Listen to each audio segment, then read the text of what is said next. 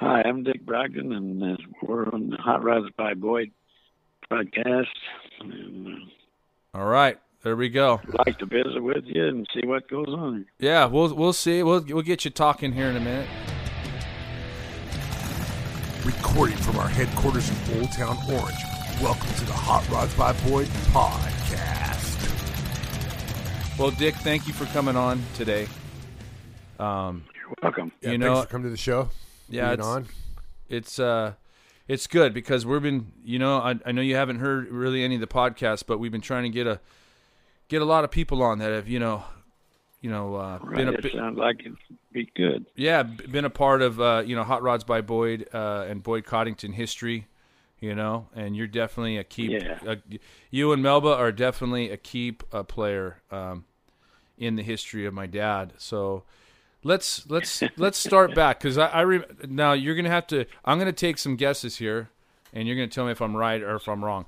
Did you come out to California? What, around 86, 87? 86. 86.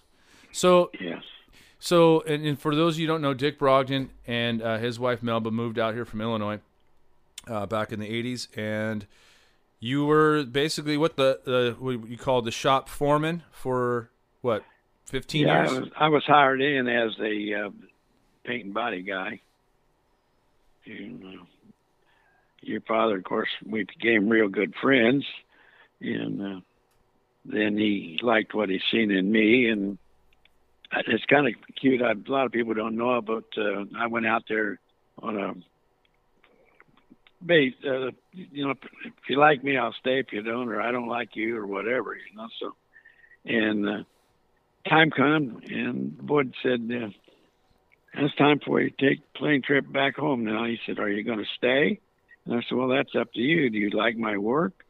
Do you think it's worth my trouble? I would like to stay." And he said, "Dick, I'm going to tell you one thing. The only way I want you to ever leave here is in a plastic bag."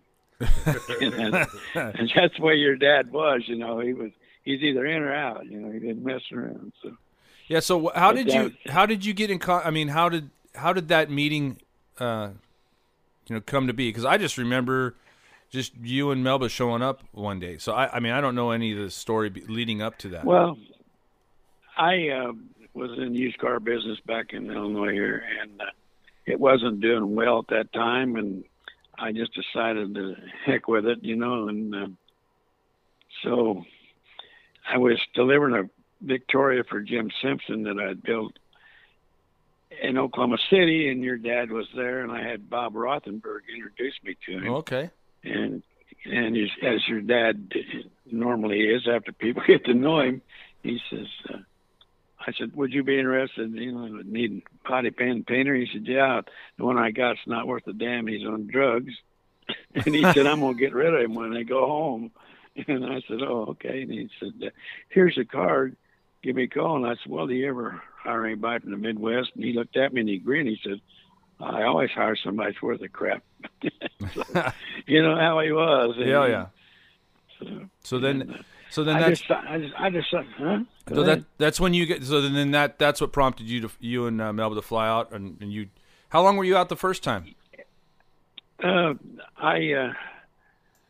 was going to call your dad and talk to him, but I'm one of those guys. I like face to face, and So Melba and I just flew out there, and when I got there, he said, "I'd like to talk to you, but I'm busy." And at that time, he was busy with the Make-A-Wish Foundation, and he'd taken that young man around the Ferrari and all the shops. Oh, yeah. And he never told me. He just said, "Well, I'm really busy." And that was about 3 times of that. And I said, "Wait, Boyd, are you really interested or not?" Because I'd went to a couple other places, and they wanted to hire me, but they didn't pay anything. So anyway, he said, "No, Dick, I'm sorry." He said, "I'm so busy." He said, "I just can't do it." He said, "Can you do it on Sunday?" And I said, "Hell, you work Sunday?" He said, "I work all the time." So Yep. I met him over there, and we talked for probably 4 hours or so.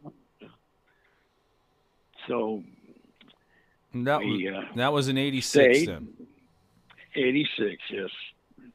Yeah, Late summer. Because my earliest memories, I think it was maybe the next time when you guys were planning on moving back. I remember because that's when my mom was still the shop had moved from the Orange Avenue house, but my mom was still Yeah. running the office. And I don't know, for some reason, I have a memory of you and Melba and my mom in that office in the house, and talking, maybe talking about you moving out here. Right. Yeah. So that's what's. But we did decide to do it, and that's how it happened. And it was a wonderful 15 years with a lot of nice people. So. Yeah. Well, and you came right at the time, like you came probably right as Cadzilla was starting to get built? Right before that. That was before that. A little bit before that, we was finishing up Dennis Varney's car for the Roadster show out there. Oh, okay. At Oakland at that time. And we were doing Buzz DeVasta's car, that one of them, two of them. No, I think the first one. So yeah, but yeah, and that was that purple one. I think no, that was that was a Butch Martino's purple car. Yeah, there you go. Butch Martino's was purple. We did so many of them; it's hard to keep track. I know. Well, and there was different periods where it wasn't just certain name builds that were going on. There was also, when I remember when you got the first, when the '88 Chevys came out, and right. You had one of the first trucks, and that kicked off the whole thing, just with the whole sport truck. Yeah, movement. I had a little truck, but it wasn't that, and somebody stole my tailgate stuff. I sold that truck out there, but that truck that I had from there, that was the GM trucks that went to SEMA show. Yep. That was that 88, yeah. Yep. That would. And we did quite a few of them, and as your dad, I wish more people got to know him like he really was. He was kind of standoffish if he didn't know you. Yeah. To start with, and a lot of people took that as being, not very friendly, but that was not the case. But but anyway, we did that trucks, and they had 7, I think. And the one that I liked, and when I told your dad, I said I really liked that color. He said, "Oh, you like all them crappy colors." And he used to really ride me hard, And yeah, and I said, "Boys, all them trucks are ready to go." And he said, "Well, don't send that maroon one up there," because he said, "I got a customer for that." I said, "Okay, me, I don't question him. He just, And it went on for a couple of days. I said, "Damn, Boyd, where's your customer?" And he said, "Oh, I forgot to tell you, that's yours." Nice. That's the kind of guy he is. Yeah. And was, yes. And he liked you, anything in the world was, I got to where I quit saying I like this and that because he'd want to go get it for me. But, yeah, you drove that thing. You drove that thing every day for quite a while. Oh yeah, I had it a long time. I think I sold it to. You sold it to Simo, right? Yeah, Simo, and then I got a '90 that 2-door Blazer, that black one. Oh, okay. That was they started making them 2-door Blazers and 2-door Tahoe. Yeah, yep. Yep. But no, that was a good time. Yeah. I mean, so during those years, there was a lot of stuff going on. I mean, that was Stanton. Oh yeah. Stanton was kind of like the mecca of hot rodding. I mean, during that time, yes. I think Fat Jack was around the corner. It's just in Huntington Beach, Chuck Lombardo with California Street Rods, they're not too far away. Right. But it was interesting. But remember, it was also, I think during those years, Stanton was the murder capital of the United States. Per capita, obviously, right? But probably was. Yeah, it was. It was like I think in like 88, 89 or something. It was like, I mean, I don't know. I mean, Stanton is only what? How many? I don't know how many square miles, but Stanton's one of the smallest cities in Orange County. And half of it's industrial. Because then, I remember, I guess I took a little credit for finding your house there, off of Catella. Your mama did. Well, we were driving. We were driving by one night. All of us were going to dinner somewhere, and we were going out to eat. Yeah, and I spotted a for sale sign, and you guys all turned around, and you ended up. How long did you live in that house for? 15 years. That was 15, because you were over there. Yeah, you were living. You guys, when you first moved, you were living in an apartment or something for a little bit, right? Yeah, I lived in an apartment down in Stanton, down there right off of Huntington Beach. Well, that's how you kept. Boulevard. That's how you kept low miles on that truck. You only drove a mile each way to work. Yeah, I didn't ever drive any miles on it. And I like to keep them new looking, and you can't do that if you drive the hell out of them. So I just kind of, So I'm that way. I got to take care of stuff like no, that. you do. You always did. Now, let me ask you, back in those days, so we're talking the 80s. I mean, my dad had already won a couple of awards at that point. I mean, did you see what was happening at that point, or did it take you some time to kind of realize how big of an impact that was going on there at Hot Rods by Boyd? Oh, I don't know. He was, I don't know, just, he was a real go-getter, I mean, he didn't, hell, he'd be at work 3 or 4 o'clock in the morning, and then he'd be there at 8 o'clock at night, and just went on and on. But I could see, and I wanted to come to California and work for him because I liked the work. Of course, I didn't know who he was. I knew of him and all that, his reputation and stuff like that. But what a guy! Yeah, no, for sure, sure. And it seemed like he kept us busy. Well, and I call it Boyd's Wild Ride, because as his son, I mean, we were just kind of caught up in it, and it was like, we had our own things going on as kids. With my mom kept a nice balance with our family. But my dad was working his ass off, but it was just kind of like this whirlwind deal. And I don't think I kind of started realizing the impact of it till, you got people at school bringing in Hot Rod magazines going, "Hey, is your dad is in here." And I'm all, "Oh yeah." And I think for me that it started really taking off like when after Cadzilla was built. Yeah. Well, it got really, really busy. We were hiring more help and more metal guys, and 15, 20 projects at a time, plus what we could work in with the trucks and the cars, and because Dad kept us busy. So, yeah, and there was always some kind of, there was a lot going on. Always something going on. I mean, it wasn't, it's just, and a lot of the stuff was like some of the, first time some of the stuff was done, especially because, we look back and there's some pictures that Dwayne had of I forget whose car it was. It was all the Johnny Anderson had done a lot of these billet parts, right, on conventional lathe and mill. It took him months and months, if not the whole year. Oh yeah, if not the whole year to do this stuff. And then there's a picture of it when it was all polished and prepped, and then there was a picture of it when it's all anodized. And what color was the anodized? It was purple. It was all purple. Yeah, I think it was that was like an orange. Was it an orange coupe? Or no, it was a sedan. I think it was a sedan. But regardless, what I'm getting at is that was at a time where that all of a sudden now CNC machining is coming on. Where so this stuff that people took projects, it took them a year for Johnny to do this stuff on one car. Then you're talking, you cut it down into months and weeks. Well, then when he got all them CNCs and they could really pump them out, man. Oh yeah. Did you looking back? Did you when he started doing the wheels for these hot rods? I mean, when and you were right there around that time where Boyd's Wheels became its own entity. So yeah, what was your thoughts on that? I mean, were you thinking like, "Hey Boyd, are people going to buy this stuff?" Or was it already moving along where you're like, "Hey, there's something here"?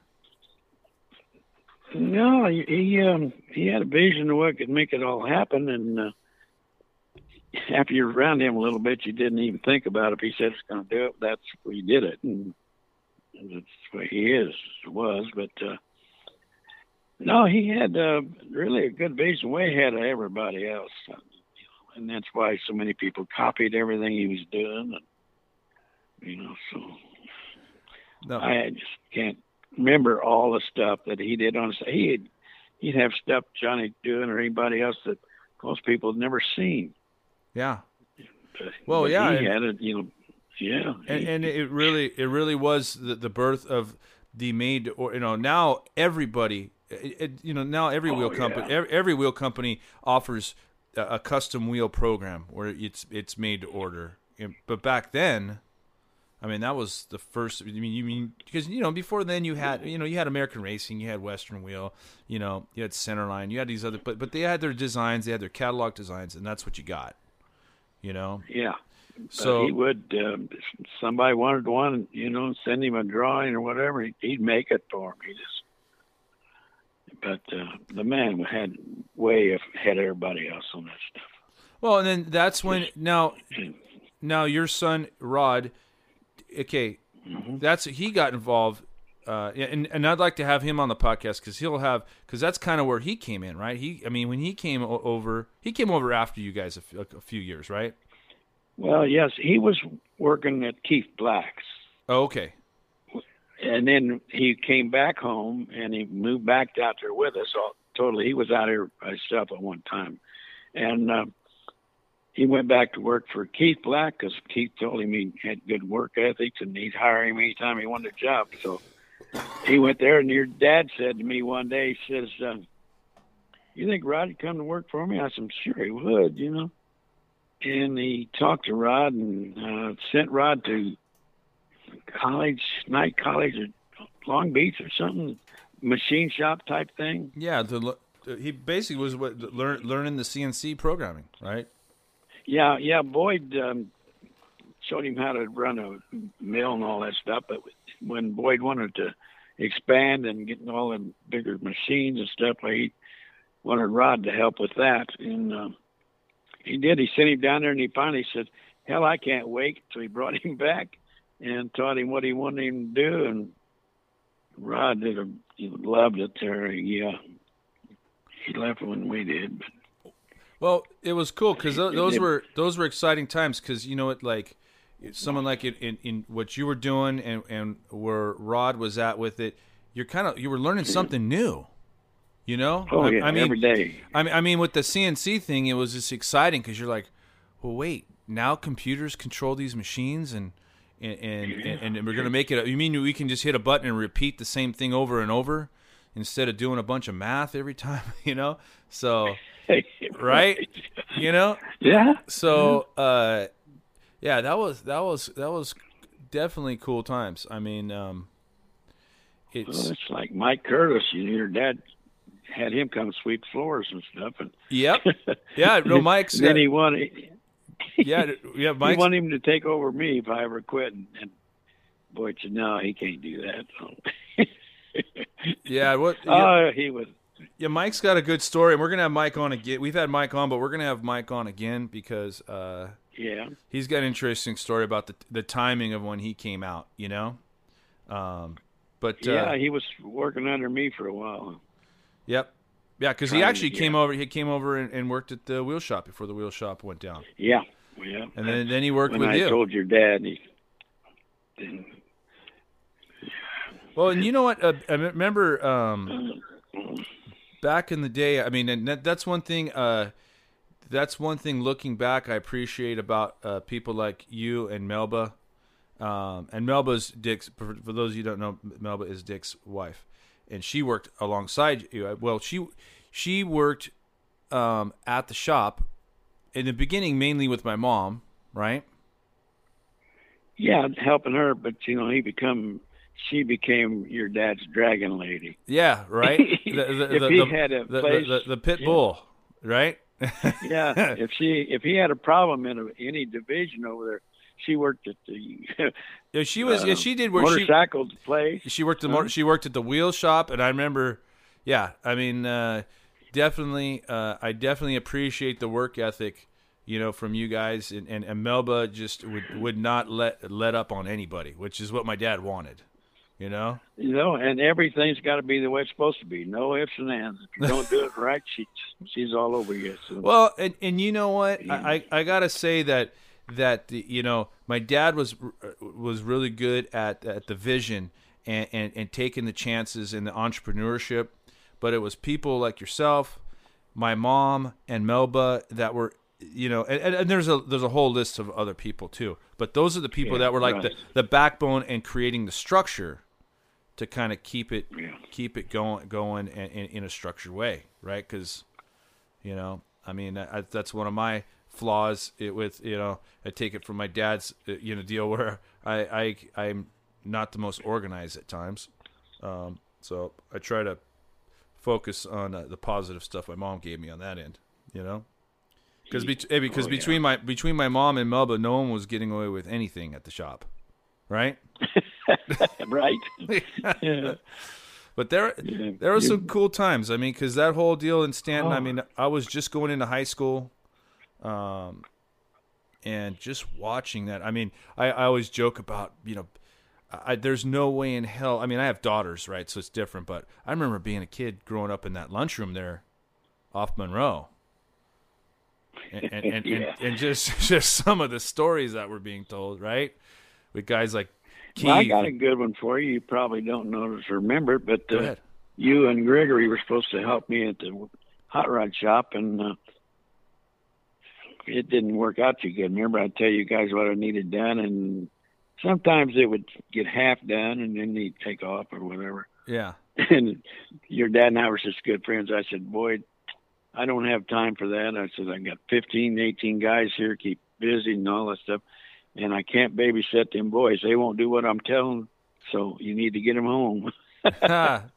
So he did. He took you guys out of the shop. Yeah. No, I knew you wouldn't remember that because you wasn't that old. But. No, I remember. I mean, because I started working part-time on a regular basis probably when I was 14, 15 at the shop. But yeah, before that, I think my dad tried to get us down there to do various things, and I think you either just didn't do them or we got in the way, Oh, no, you weren't old enough to really settle down and do things. And I'd never ask you to do something that you couldn't do, but I just couldn't keep you busy. Yeah. Yeah. Well, you know how it is, kids. Your kids are going to play and mess around. Yeah. And, I had too much. Your dad had me loaded up pretty good, so. Oh yeah, there was always something. He didn't say. He said, "Okay," and that was it. But kind of used to say, "Wow, and kids." I said, "Kids are good kids, but they just didn't work. They're too young." You can take kids 15 and up and mix sometimes, but. Yeah, no, it's tough. You were younger than that. It's tough. It's tough because just in the last few years dealing with business and coming across different people and as my kids get older, it's tough like that. It was never a question like when we talk about the work ethic. When I think about hard work and I think about like you and Melba, I also think about the hard work and the good times we had like at the Street Rod Nationals in Louisville. Oh yeah. I remember when I came back to work for my dad in 2000. I remember, being the Monday morning quarterback. You guys had all gone to the show, and I think Bob Deathridge went with you guys, and he was like, "Oh man, it's a lot of work," and this and that. And I go, you guys are just a bunch of whiners and this and that. And I was giving my dad some shit, and I said, "Nah, you guys, come on," because it had been a few years since I did it, And I think when I was there, I wasn't really full blown working. Well, my dad goes, "All right, big guy, you're going next year." Okay. Next year rolls around. Bob Deathridge gives me a high five because he's happy he's not going. And, and that was one of those deals. I mean, you're there, you fly in on the Tuesday if you're lucky. And then you're setting up all day Wednesday. And I remember we had two booths. We had a booth outside and a booth inside. Oh, right. Yeah. And I remember you go have breakfast at 7 a.m. downstairs at that hotel that's no longer there. What was it? The Executive Inn East or West, whichever one. And then you'd walk. It was the East. It was the East, and then it would rain. Yeah. It would like clockwork. It would rain every morning at 7:30, and by 8 o'clock it's already 95 degrees and steaming. And you'd walk, and it was probably a mile from the hotel to the actual inside the building. And if you were lucky, you got inside the building. But man, those were some long days. A lot of work. Oh yeah, people don't realize that. They think you go to the thing, have fun. Huh? Yeah, it might be fun first time, but after that, it's a lot of damn work. Yeah, but no one ever had to call and knock on you or Melba's door saying, "Hey, where are you guys at? We got to go." You guys are always the first ones out and never complained about anything out there. I mean, it was just well, maybe you a little bit, Dick, but not Melba. If I did, it was because something was wrong. That's the only time I bitched if something was wrong. That's funny. If everything went the way I wanted it to, it was no problem. But when you rock it a little bit, I get nervous. So. Yeah, but those were fun times though. I mean, they were a lot of work, you know. Yeah. But remember, I mean, we used to write wheel orders like crazy. Oh yeah, it was 700-800 of them. Oh, you know, it was sets. I'm not talking one wheel. Sets. Oh yeah, no, it was. We had lines of people. Yeah, people waiting in line. Now those are good times, and you know, it's tough for me now, you know, running a small business and family and everything to get to take the week off to get out to these shows. But I'd like to get out a little bit more. Do you miss going to the shows at all? Yeah, I do. I'd do it tomorrow if I had somebody I really liked and wanted to work with. You know. Yeah, That's the way it is. Well, and there's just so many shows now.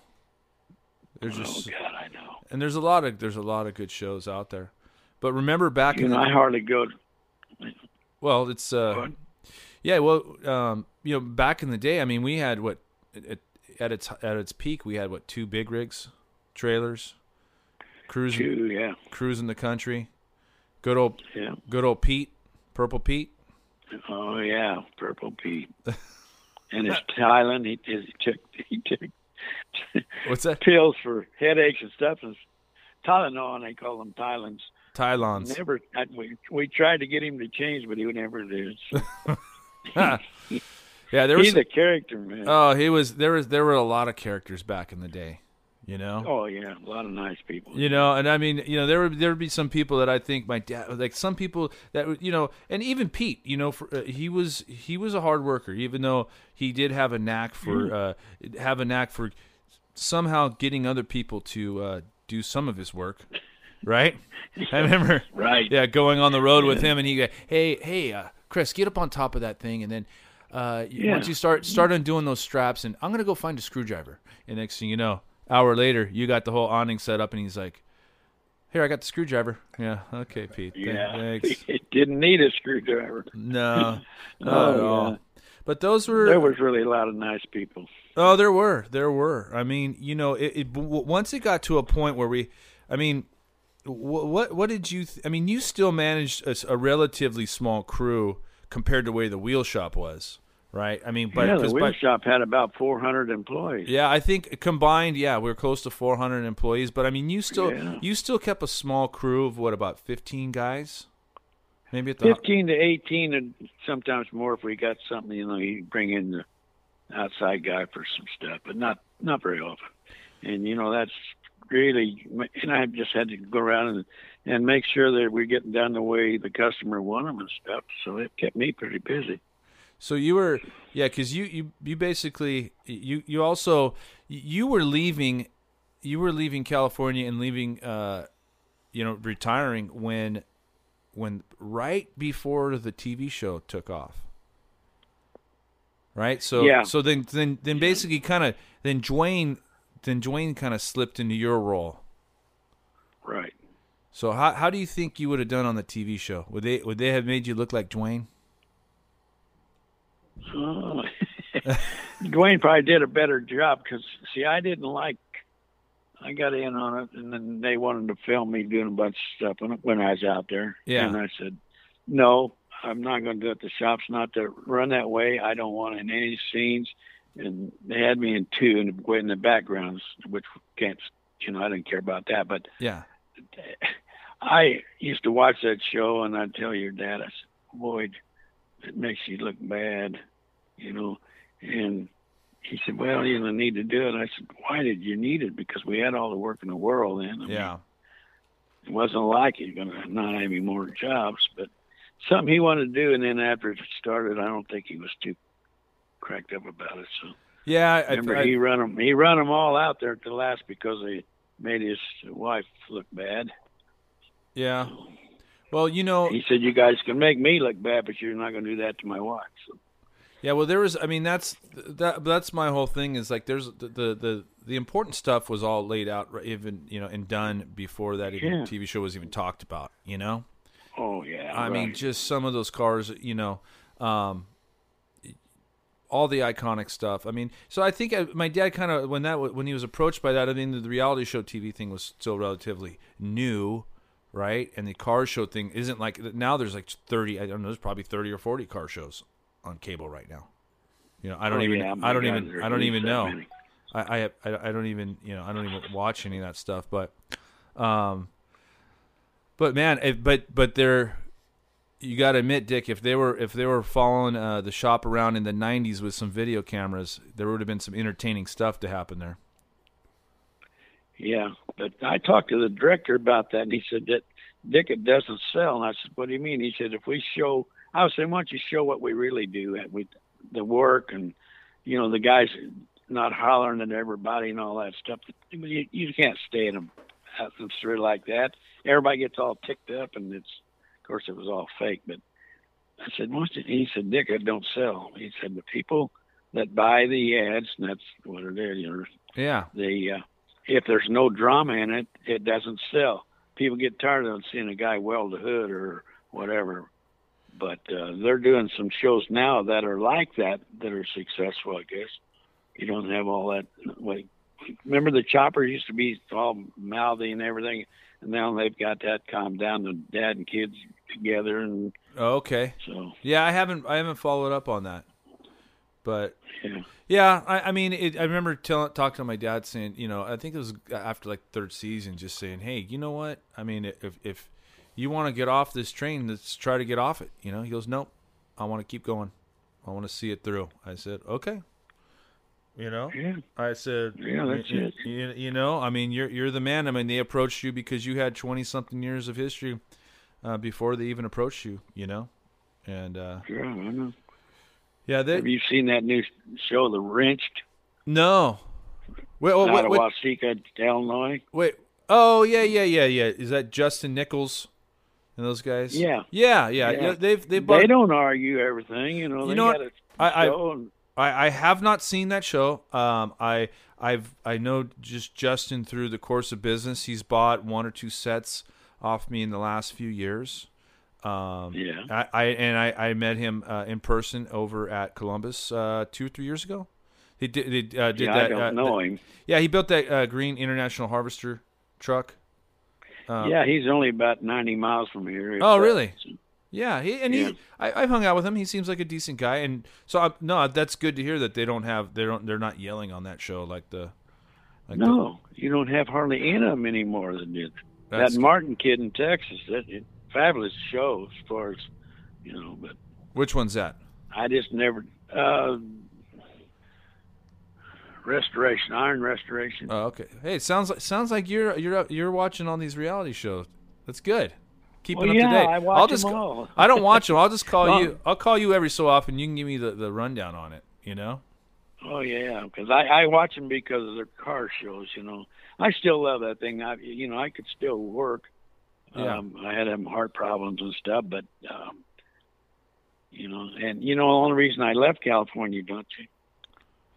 No. Your father kept moving his shop, and I'm a little country boy, and I said, when I went to work for him, I said, Boyd, I won't commute. Oh. That's what do you mean? I said, I got to live close to the shop.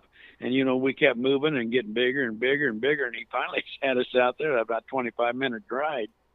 And just one day I said, I had that. I don't like that. Yeah, because that was right when we moved to La Habra and we consolidated the wheel shop and the hot rod shop in like 2001. Yeah, in 2001, right? Yeah, something like that. I came back here in 2000, so it had to be 2000. It was in 2000, yeah. Well, yeah, there's... Then when I got back here, I said, what the hell you doing, dumbass? So. Oh, yeah, right? In the Illinois winter. Yeah, well, I don't know. I just... I can't say enough good about him and your family, and you guys took us in, and your dad took us to places at night to keep us from getting homesick and all that. Yeah. And, no, I mean he did. We went out a lot. I mean, I remember. Yeah. Usually usually go out like on a Sunday night. Usually, wasn't it? It didn't matter. He just any night during the week or whenever. Yeah, we would just go out, and I mean, we spent a lot of time with you and Melba. Oh yeah. Yeah, that's the one thing about my dad back then. I mean, when he brought people in, he really brought them in. So if he ever got upset or somebody, somebody leaving is because he treated these people like family. Most of the people he hired, he treated like family, and yeah. If he liked you, Bud, you was there. I mean, and he was very selective of who he liked. I mean, he did not everybody went. He'd hire him, and then he didn't like her. Something happens, and then I'd have to fire him.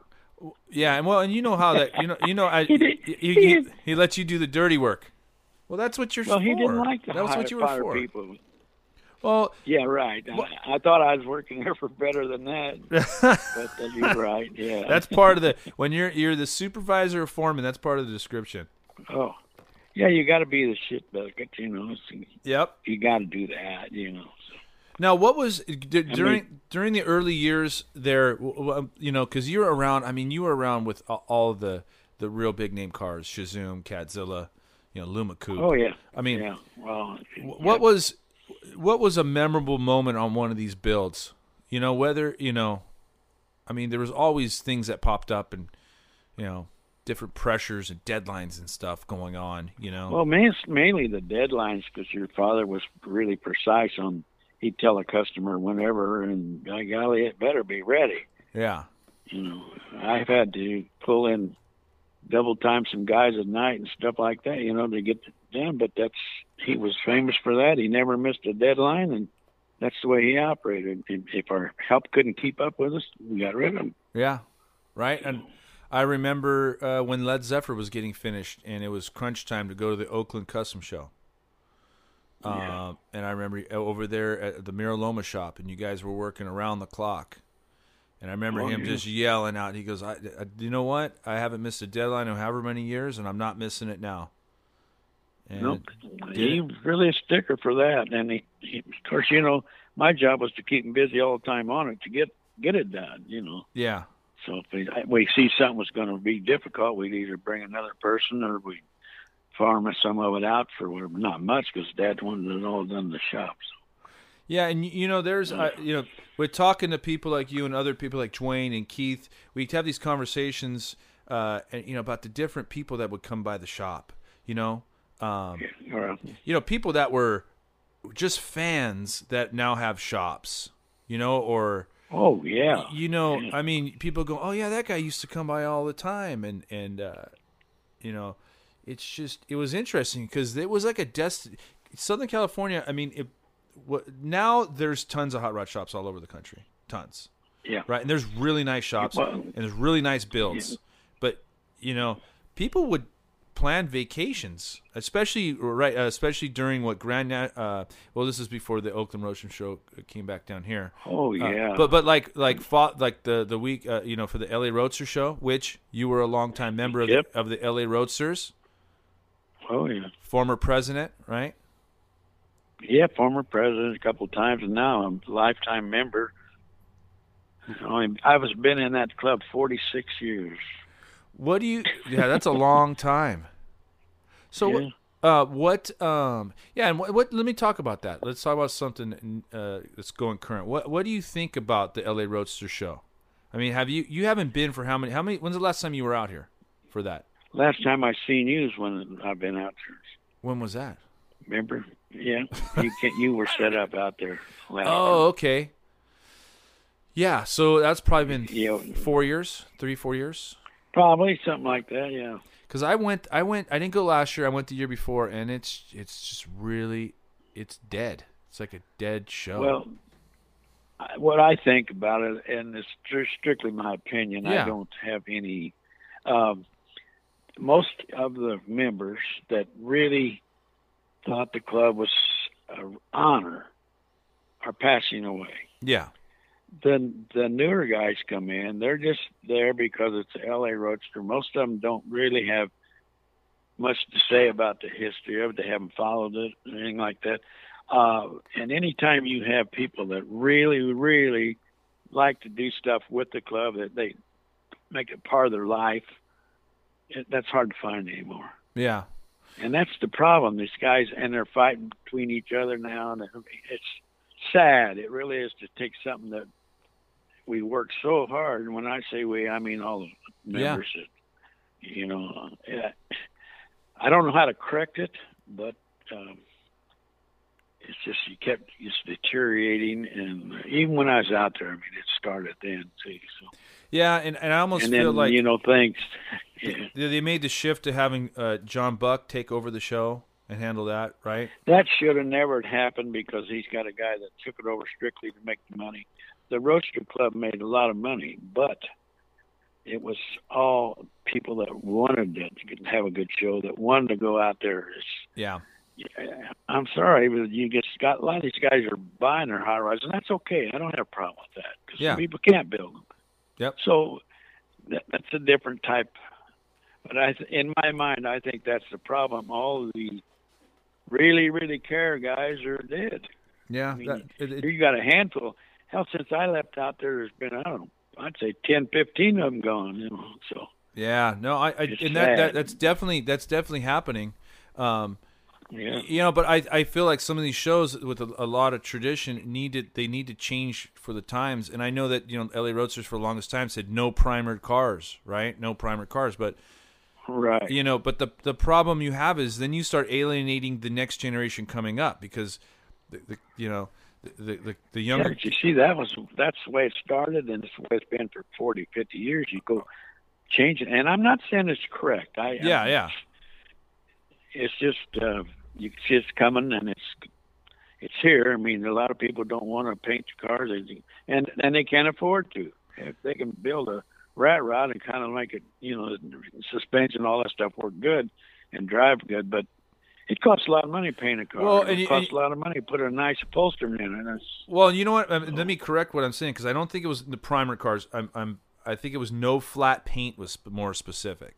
So what I'm saying, there's a lot of that became a trend. So there was a lot of nice cars owned by younger guys that had flat paint on their cars, and it's like, by not letting those guys in, you're just like, go back to what you're saying. Now your core group is just these older guys that are passing away. So you're alienating the younger guys that can keep the tradition going. Because. Right. I love a 32 Roadster like the rest of them, but you know what? If they're all going to look the same, and it's just going to kind of get boring, But I don't know. It was a great show. I mean, I had a lot of memories growing up with that show. A lot of memories. Oh yeah. Yeah. Keith and I talked about the time when my dad said this is after the hot rod shop, had moved over to Monroe. This is right when Keith came out here. He came out right after you, right? Yeah. Yeah. So my dad had us clean out the garage, and me, Greg, and Keith took everything out there. That's when, my dad was set up on that same spot every year. And I had by 10 o'clock in the morning, I had a wad of cash in my pocket. I don't think I haven't had one that large since. I keep working for it, Yeah. Right. Yeah. No, that was fun. That was back. Yeah, that was back. When you were running things, it was a little bit better show. How about that? Yeah. Right. I guess. Well, you know what? We need to. We need to get Melba on here too. Oh yeah, she's got a better memory than I do. Does she? Oh, I'm sure. Well, most women do, right? They never let you forget. Never let you forget anything, right? That's it. Yeah, because and that's what's good about her. She's. No, for sure. She don't forget. And. Well, and you just had a birthday this week, birthday boy, huh? Yeah. You called me. Yeah. Appreciate it. That's good. 82 years old, still going. 82. Wow. Yeah. Well, that's good. And what do you? Well, what we'll do too is when we post this podcast, I need to post pictures of your Roadster. Tell us a little bit about. Yeah, tell us a little bit about your Roadster because you want to get rid of that thing, huh? Well, I don't want to. It's just a matter that I don't go to many shows, maybe one or two a year. Yeah. And I really probably need to put the money away to live on, I guess. But I'm not I'm not going to starve to death, but it's just but I mean, I don't want to tear it up. It's such a sweet car, and I don't want to drive it and make it raggy. You know? Yeah, because you were working on the thing for many years. I've owned it 30-some years. I bought it off your dad. Yeah. Well, it was one he took in on trade. Huh? And tell us a little bit about it, because you did spend a good portion of your life there working on that thing, you know? Yeah.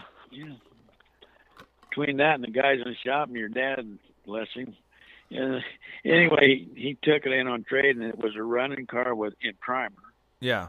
And of course, your dad said, we got to change that suspension. You know, got to put a Boyd chassis under that baby. And I said, oh, well, one of these days, because I had my other car I was driving all the time, that 32 maroon one. Yeah. So, yeah. And one day, you know how your father was, he says, I need a motor out of that thing because they run beautiful. And, he put it in your Realty 36 Ford Woody. Yeah. Remember that? Yeah, Don's Woody. That's where my motor and tranny went. Oh, is that where it went? Yep. In the dark purple Woody. Yep. Yeah.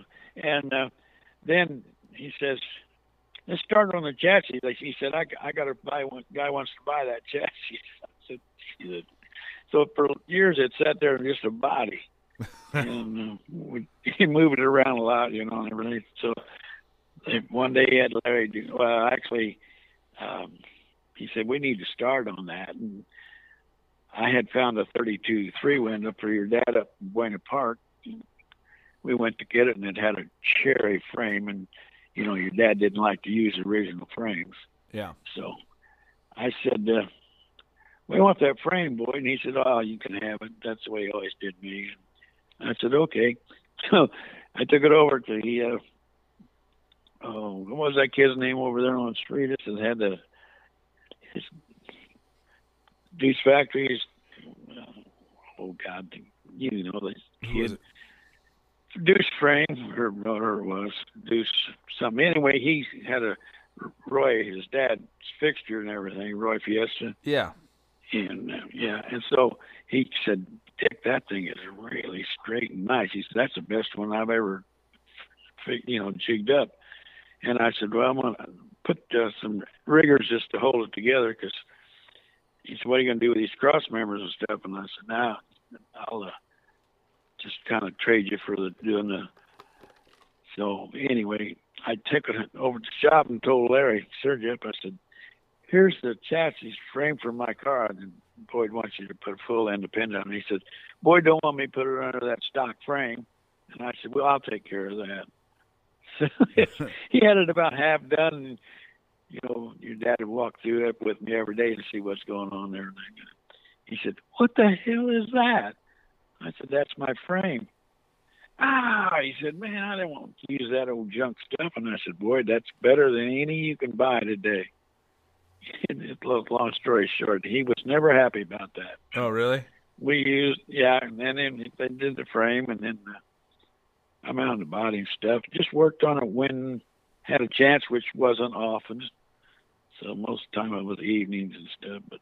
And they kind of sat around. We'd get busy, And matter of fact, your dad sold another chassis, the one out of that Roadster, before we took it apart. God, he was always taking stuff I had and using it, but he'd replace it. And then Chevrolet gave me a brand new crate motor for it with a ZZ3 and a 350 cubic inch, 365 horse or something. All pink rods, the best of everything, and a 700R tranny. So as the years went by, it got more and more, and then Street Performance gave me a new fuel injection for it, and it's all on there. And finally, your dad said, I want to finish that car for you. That's when, we were over there where he was at. Over up Mira Loma? Where the TV was filmed. Oh, in La Habra. Yeah. Yeah, there. Yeah, because it was there for a while. It was there for a while. Oh, yeah. Yeah. And I came back and, and he I told him, I said, let me take that home and finish it. He says, no way. He said, I told you I was going to build that car for you, and you're not taking it home. I said, yeah, but it's not getting worked on. So it started after that. They worked on it pretty hard and got it together. And then, of course, we lost him. And I took it home and finished it up and had it upholstered first out to Gabe's. Nice. In leather and everything. Yeah. Did I ever tell you how we found Gabe? No. Well, he's related to Ron Mangus, right? Yeah, but we didn't know that. Oh, really? He was over Ron. Jesus, I tell you, it takes me a while to remember. Yeah, don't worry about it. Don't worry about it. He had a body shop over there in Rodriguez's shop.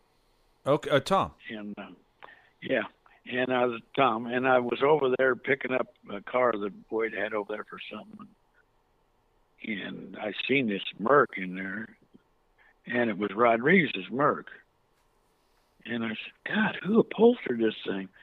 And he said, Gabriel Lopez. And of course, I said, who in the hell is that? And I said, my God, I said, that is a gorgeous thing. So I got on the phone and I said, Boyd, you need to come over here and look at this interior. And, he always, I ain't got time. I said, no, Boyd, come on over. Take 5-10 minutes to get here, and it's worth it. And we're going to need to go talk to the guy. Well, the time your dad got there, Gabe showed up. And, of course, I introduced him, and then your dad talked to Gabe. That was, I don't know how many years Gabe done on the rest of his cars, but that's how we met there. About just luck. Yeah, what? And you know what? Tom just actually came by the shop yesterday. Oh, good. Yeah, he's doing all right. What year was that he met Gabe? Would have been mid-90s? 95? Right in there? No, it had to be before that. I think it wasn't too. I'd say early 90s. Okay. Because, God, we've done so much and busy. It's hard to remember the times, but it all runs. It together. had to be there because he done some of the cars for, Oakland and all that for them. So I know it had to be. It might have been the late early, but in that era somewhere in there. Yeah, and Gabe's definitely does really good work, and was had his hands on a lot of the Boyd cars, Oh yeah. Talented. There's a lot of talent. There's a lot of talented, and I've just in the last 20 years, there's just so much talent out there now in the hot rod world. Oh, I know, and I didn't ever think there wasn't near the people that's doing them now. Remember that young man, Alan Johnson, used to come out to California. Yeah, your dad, him and his little girlfriend, and they got married. But yeah, oh yeah. Now there's one that's really made it, and he does killer work. Yep, and we've been talking to. I'm trying to get Bobby Alloway on the show, and because we talked. I told Bobby I'm all, if we could do a whole series of podcasts of just influential people that spent the night in that spare bedroom at Orange Avenue.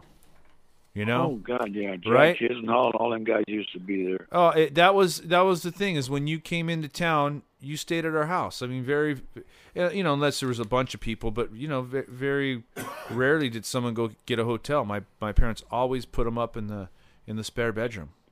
Oh, I know. Even like when Bob Bowder was up in the mountains and coming down Monday through Friday working at the house, he stayed in the spare bedroom. No, there was a lot of people that are big names now that, Oh yes. Well, your dad really, he had the vision, but the ones come on and liked it and adapted to it. And now they have fabulous places too. So. Yeah, no, it's cool to see. It's. I mean, especially when's the last time you've been to the SEMA show? Oh, your daddy didn't let me go. Yeah. I never did like standing around not doing nothing, and that's what you did up there. I enjoyed it for a while. One day he says, "You getting ready for a SEMA show?" And I said, "Oh, are we going to dress up real pretty and walk around?" And he said, "What?" He said, "Don't you like it?" And I said, "Oh, I don't, I don't mind it, but it's not. It's kind of boring actually, because you couldn't go out and look much, back and forth from working to Yeah. the hotel." But he said, "Oh, I didn't know you didn't like to go." And I said, "No, I didn't say that." He never took me again. Huh. Well, I got to tell you, I don't know. and that was probably what, in the mid '90s? Yeah, Yeah, probably maybe 96 or something. Yeah, because I got to tell you, if you were to go now, I mean, you used to be able to, back in the early '90s, mid '90s, you probably could walk the whole show in a couple hours. Now, I don't even think if you took your time and saw everything, you could get it done in a couple days. Really? Oh, Dick, it's crazy.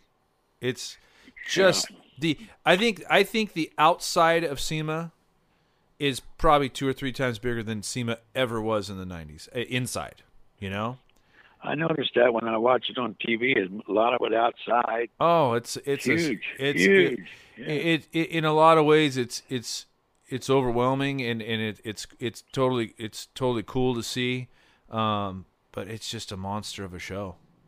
But it's amazing to see just where the aftermarket and the automotive has come, and it's just how strong it still is. Yeah.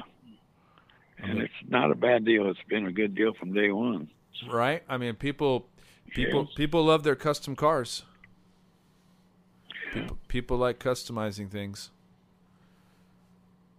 Well, are you? Do you ever do anything, or is Beltec and them still in business? I don't. Yeah. I don't have kept up.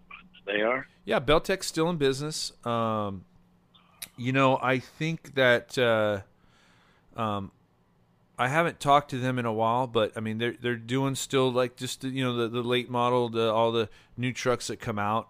But I'm curious because now these 88 to 98 GM trucks are gaining popularity again. Oh yeah. Now it's a classic, So yeah, right. I have a couple myself, but I'm curious to see. There's companies now that are going back, and what's cool is they're going back and they're not. Some of them are firing up old tooling on certain things, but there's also now they're, because the one thing about those trucks, they never really stop very well, right?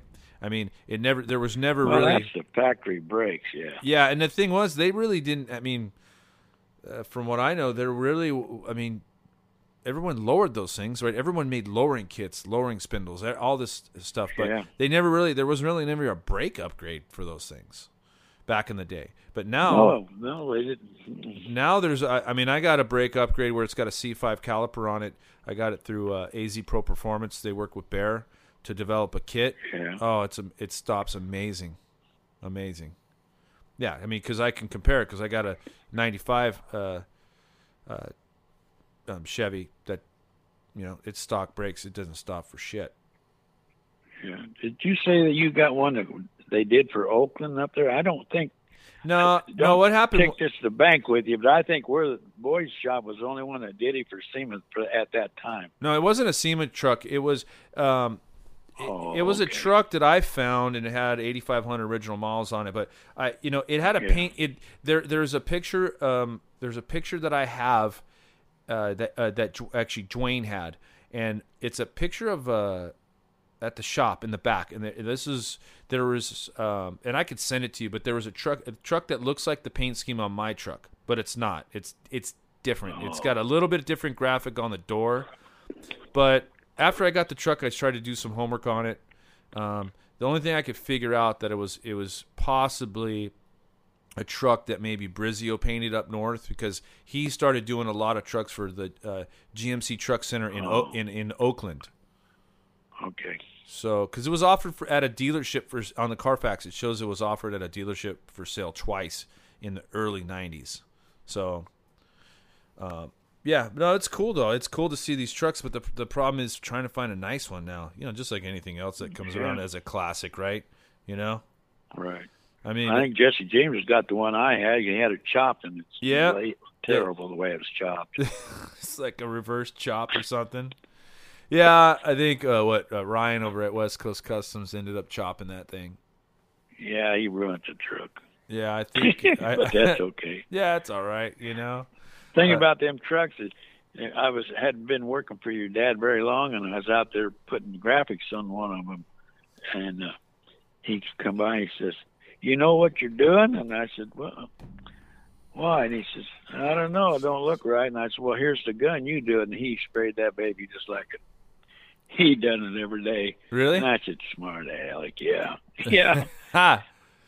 Yeah. He always amazed me because he could do all the work. He didn't. If he asked you to do something, he probably already done it. So.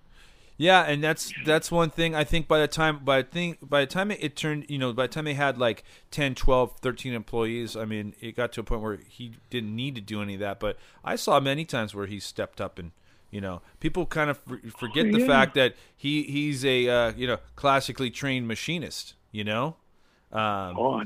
And he could jump on any mill or any conventional lathe and knock something out. It might have been. Oh, yes. Well, Jesus. Might have been years. He was good. Yeah. Since he did that, but yeah, don't ever tell him he couldn't do anything, right?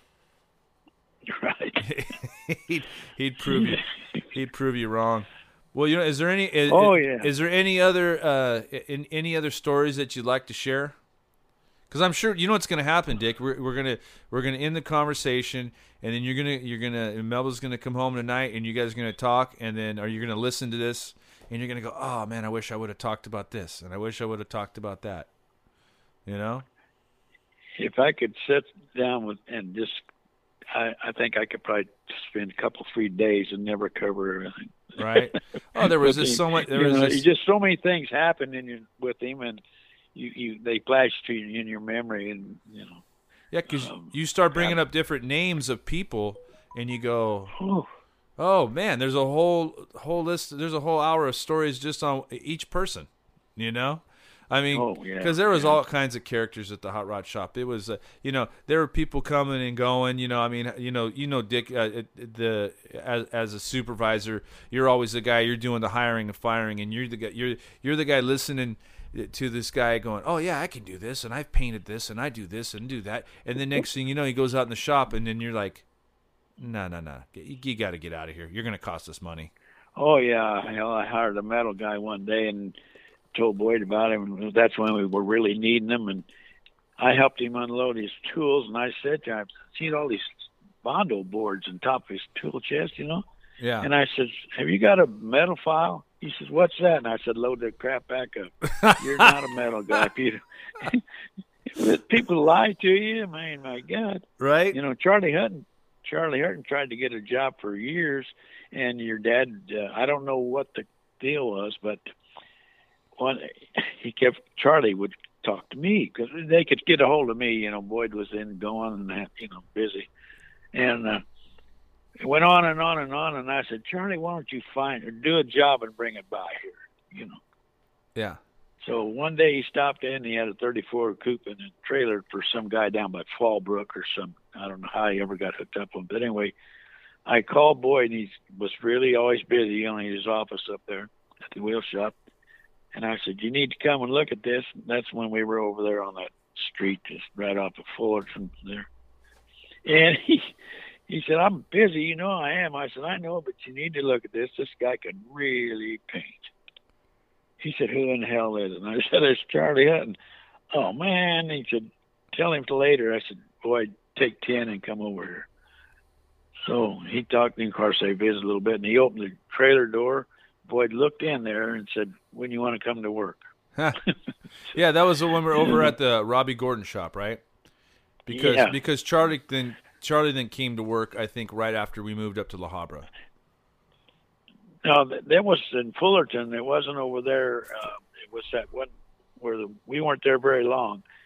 Right off of close to Fullerton, you turn and went up. Oh God, it was a little shop. Wasn't very big. Was that over by where Dwayne was at, off the 91 in Raymond? Yeah. Yeah. Okay. But it wasn't Robbie. No, it was before that. It was before that. Yeah. Yeah, see, We had just moved up there when Charlie came, I think. But anyway. well, and you know what, and Dick, we throw around this this phrase called Boyd University, right? Because there's Yeah. with a lot of people that either started their careers with my dad, or spent a good portion of their career with my dad, or crossed paths with Right. them, Right. and because of their time with my dad, ended up going on and doing stuff. Yeah. Some people had names before they came through the shop, and some of them names were created as they from being at the shop. Right, as they worked there, yeah. Yeah. I mean, there's a long list, but yeah, Charlie's another one. Yeah. And we were over in Indianapolis, and Charlie came up to me and Melvin and I. We were over there for something with Boyd. I don't remember now, but anyway, he said, "Dick, I'm going to go down and paint a car for Chip Foose." And I said, "Oh, Charlie, don't do that." I said, "Boyd, fire your butt." And he says, "No, he needs me." And I said, wait a minute. You're the one that needs Boyd. He don't need you. He'll get along without you. Yeah. But I said, if you go down there, you're going to lose your job. Oh, no. He needs me too much. I said, Charlie, I'm telling you it like it is. I've been with that man almost 15 years, and I know damn well what he does. And no. I said, okay. Yeah. Well, and then, of course, Boyd told me when he came home, Charlie went back there to work, and there was his toolbox all locked. He said, take it out here and get going. So, yeah, and that's a combination of people's egos and also the way they handled things. If he would have went to my dad and sat him down and just said, hey, look, this is what I want to do. So, tell me, get screwed or whatever a bit. I mean, because I was there too with the way that it went down, and it was kind of like, I think everybody else knew about that was going to go down before my dad did. Big mistake, that was the big mistake. But I don't know. I mean, it happened, but hey, he seemed to do okay. Charlie seemed to do okay after that, and guess what? My dad did all right too after he left. So, Yeah.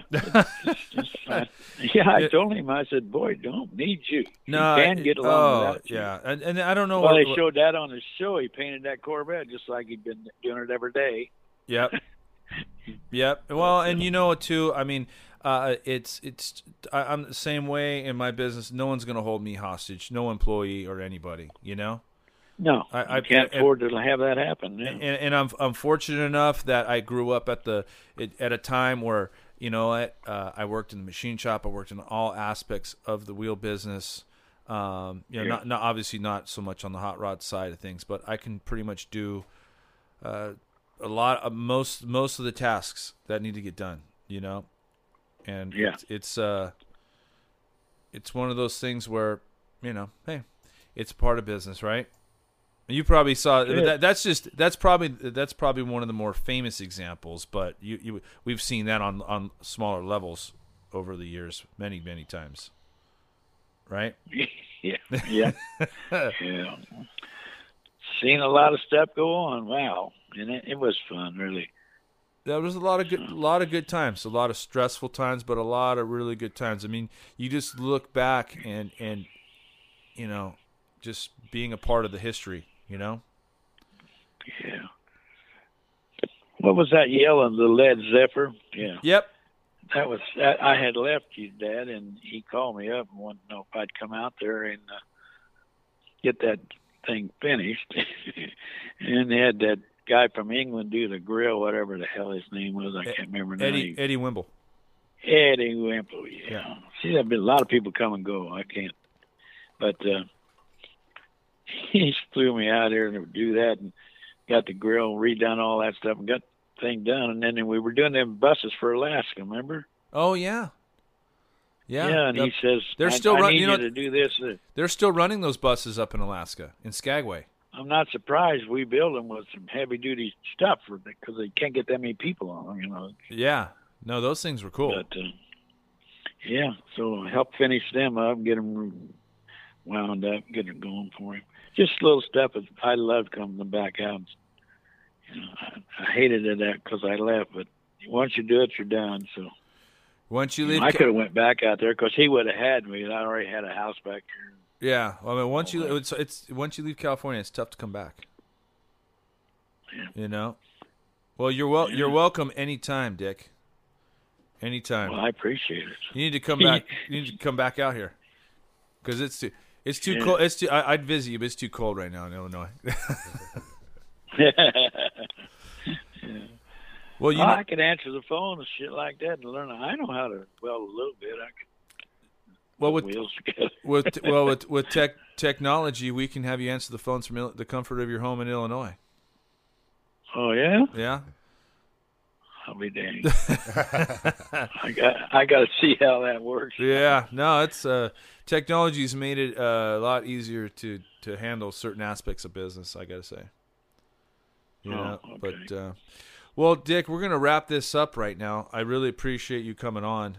I know that we're gonna definitely have Melba on. I want to get her side of the story, right? Oh yeah. Yeah. She don't get mad at you and tick her off or something. Oh, I won't. No. No, you won't. No, but you know, hey, but I want, because since I've been doing these podcasts. People are starting to listen to them, and I'm getting people that are, from the past. I won't mention any names because we'll have them on, where they call me and they go, well, such and such, I listened to such and such's, and they got it wrong. And I go, well, then guess what? You're going to come on and you're going to get it right, okay? So, yeah. So, and they're going to do the same with you, and then you're going to go back and you're going to listen, and you're going to go, oh, no. So, it's fun. I like it. I'm glad you took. Oh yeah. I'm glad you took the time, and I really. I appreciate all the hard work that you and Melba did over the years for my family, my dad. You're probably one of the two. She loves you guys. Oh, yeah. We love you guys, too. And you guys are probably the two most loyal people to my my father and our family that ever worked for us and became friends, Yeah, well, we really enjoyed it. We really did. It was a good ride, wasn't it? Oh, yeah. Just too bad it didn't last longer. Yeah, right? Yeah. Well, you rarely ever meet somebody like that, and actually, you develop a love for them and everything, and just take them like your own. And as far as our work ethic, that's the way we were brought up, and that's what my son. I have fired him once when he worked for me. So. Oh yeah. And oh yeah. Well, he said, "Dad, you're hard on me. You don't make them other guys." I said, "No, I want you to know more than those other guys, and I want you to run my business if I'd have kept it." And I said, "You got to be able to do this stuff." And he said, and he growled a little bit, and the next day he growled again. I said, "Wait a minute. Why don't you walk in that office up there and tell your mother to write you a check? You're done." He said, "You can't fire me." I said, "Watch me." Yeah. And he said, "Really, Dad?" And I said, "Yeah, you need to go work for somebody else. You need to see what the world's really like out there." Oh yeah. And well, and you know what? And now he thanks me. He does. He thanks me for doing that because he said I have a work ethic and people will take me. Like Keith Black, he's got a standing offer to go there if he ever wants to go out there. Yeah, because they said they've never hired anybody with a work ethic. Because they're on time. You do what you're told. And, it's hard to find. Well, and I was people don't want to work anymore. No, they don't. And you know what? I was talking about. I was talking to Dwayne this morning about that. About just who? Dwayne. I was talking to. Oh, yeah? I was talking to Dwayne about having employees and then having employees go on to have their own business. And Dwayne, made the comment about his former employee Jack, just saying that.